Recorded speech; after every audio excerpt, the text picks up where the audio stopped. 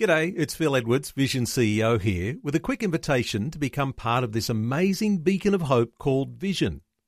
Together we can put our love into action to help people of all kinds build or rebuild their lives on the truth of God. Please consider the part you can play during our upcoming Visionathon appeal, remembering that it's your support that makes Vision possible, including this podcast. Life, culture, and current events from a biblical perspective. 2020 on Vision. On a Thursday, we do like to check in with Family Voice Australia. Greg Bondar is the State Director for Family Voice, New South Wales and the ACT. Greg, welcome back to 2020. Oh, good morning, Neil. Delighted to be here again.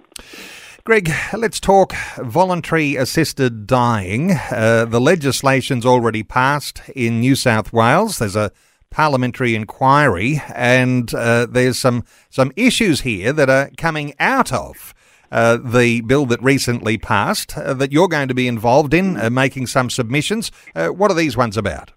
Yeah, Neil, the bill did pass the lower house, as we spoke about a few weeks ago, but it's now going to the upper house, and it could still be knocked back by the upper house. So we're working very closely with the Legislative Council members and giving them as much information as we can. In the meantime, the Standing Committee on Law and Justice has invited Family Voice Australia to give evidence at the hearing.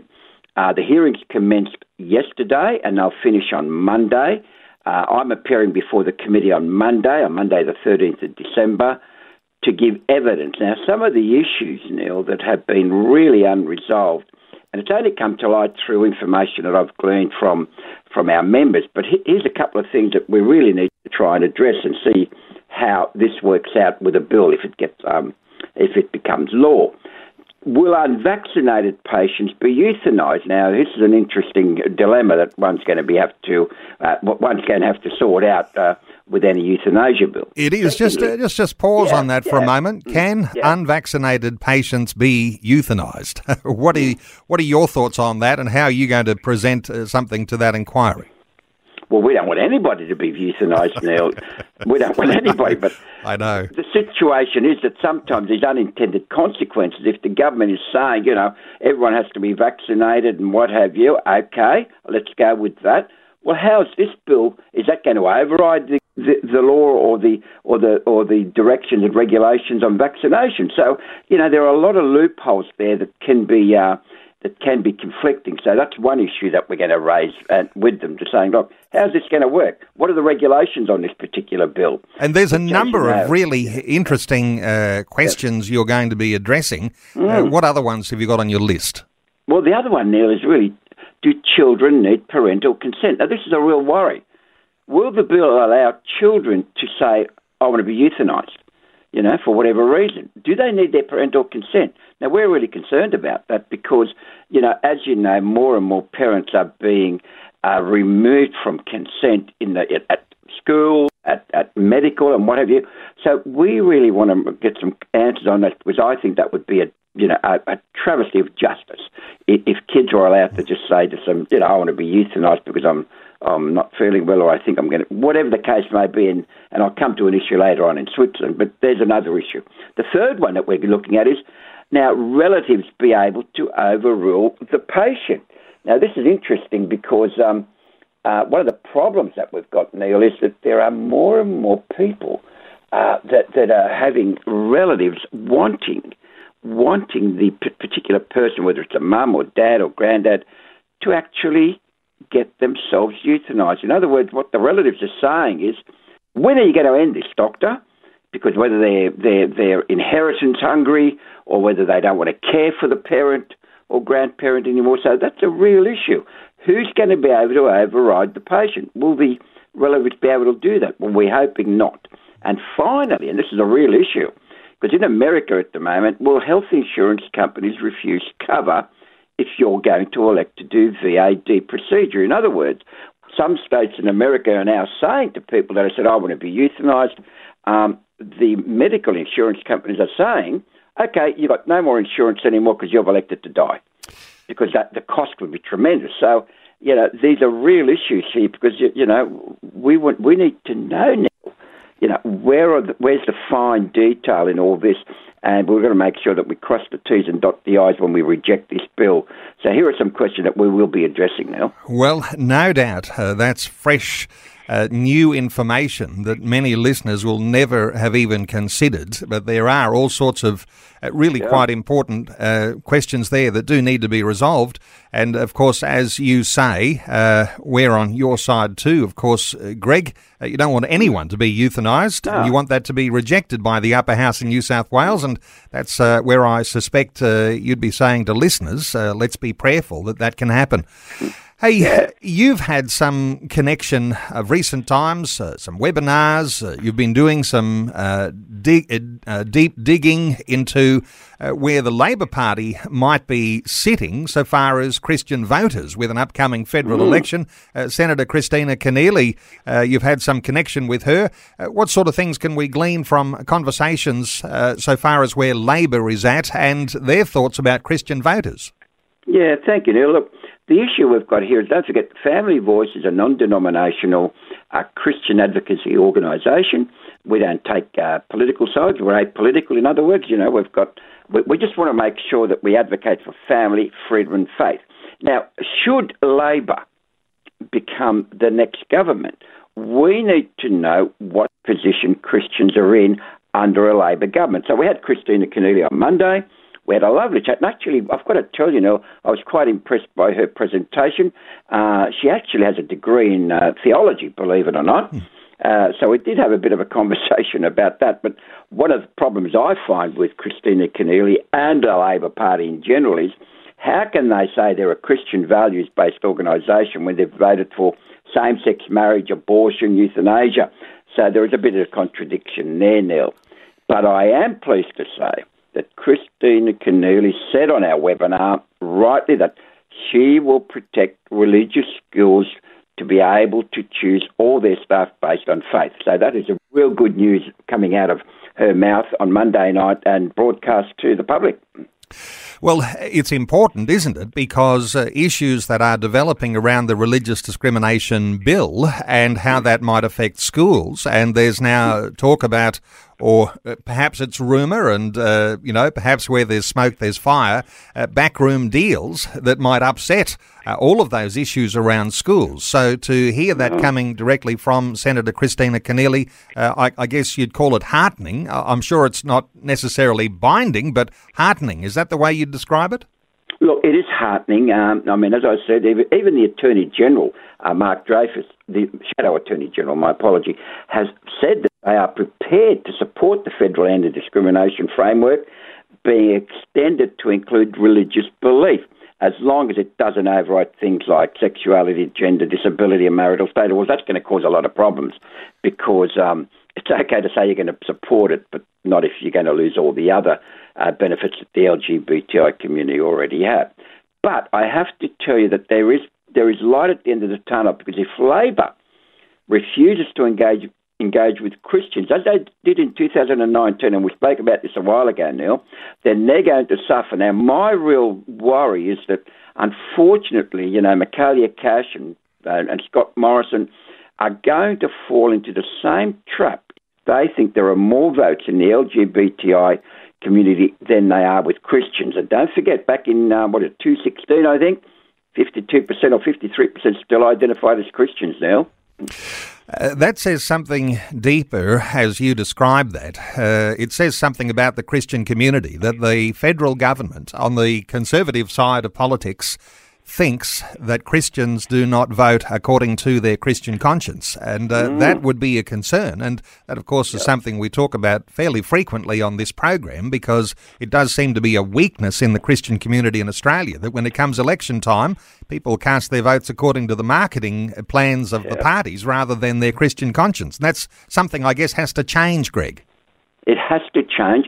I keep saying to churches when I go and preach or I make a presentation, Neil, that you must vote on a biblical basis. In other words, ask yourself, how in God's name should I vote? Well, I'll tell you, have a biblical worldview.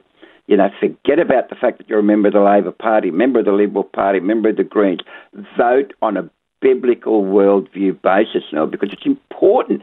If we don't if we don't represent our faith in the public arena, then we have no right to complain, Neil.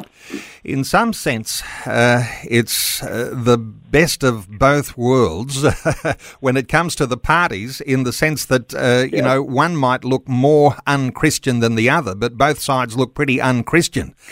So there's challenging times with that. And so just reflecting back to your conversation with Senator Keneally about how can you say you support Christian values if you voted for same-sex marriage, and if you voted for abortion, and if you voted for euthanasia. Those sorts of things create real difficulties on either side of the parliament, whether it's federal or state. Well, absolutely, but not only that, if you go to the Liberal Party, the coalition, the Prime Minister says, we will ensure that every gay student is protected. Well, Neil, I've got to tell you, the information coming across my desk is this. What happens when you've got a school, a faith-based school, and a particular student wants to wear a dress? What about another student that wants to use the female toilets when he's actually a male? What about the other student that wants to say, well, look, really, I want to practice my transgender right here, and I'd like you to call me Steve, not Eve, please. What do we do in a faith-based school?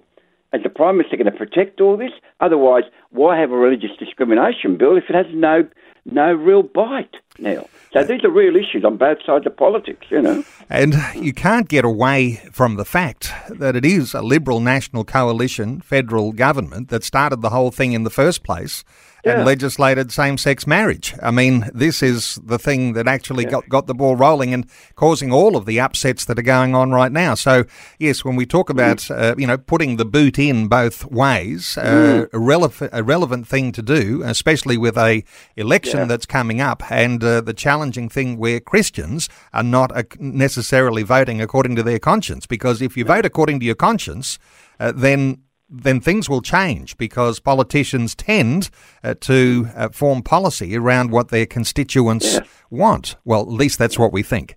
That's what we think. I mean, unfortunately, the parties have become a victim of political appeasement, Neil, and we've got to change that mindset. Okay. Hey, just to quickly squeeze in some other issues that are going on. A lot of listeners will be familiar with the fact that there aren't as many Christian political parties coming up to this federal election, but there is a reformation of the Family First Party in South Australia, and primarily around a state focus. But there's a kickstart to a campaign coming up, Greg. Yeah, South Australia. Now, how do you like this, Neil? Family First is going to start up again. Now, as you know, Family First was, I think, started some 20 years ago by the Assemblies of God Pastor Andrew Evans. Now, that was some 20 years ago. Now we've got two Labor MPs who have said, right, we're quitting and we're going to start our Family First again. In other words, they're saying we're going to revive the party, in particular MP Tom Kenyon, who is a Christian, by the way, and he's now going to revive the Family First, and along with a colleague of his as well, which is really interesting because that's two Labor Party MPs that have said, look, we're going to start our own party. So, Neil, there's signs that that even Labor members and Liberal members are getting sick and tired, and the reason they're starting the party up again is because they said that pro-family values have harmed the general population.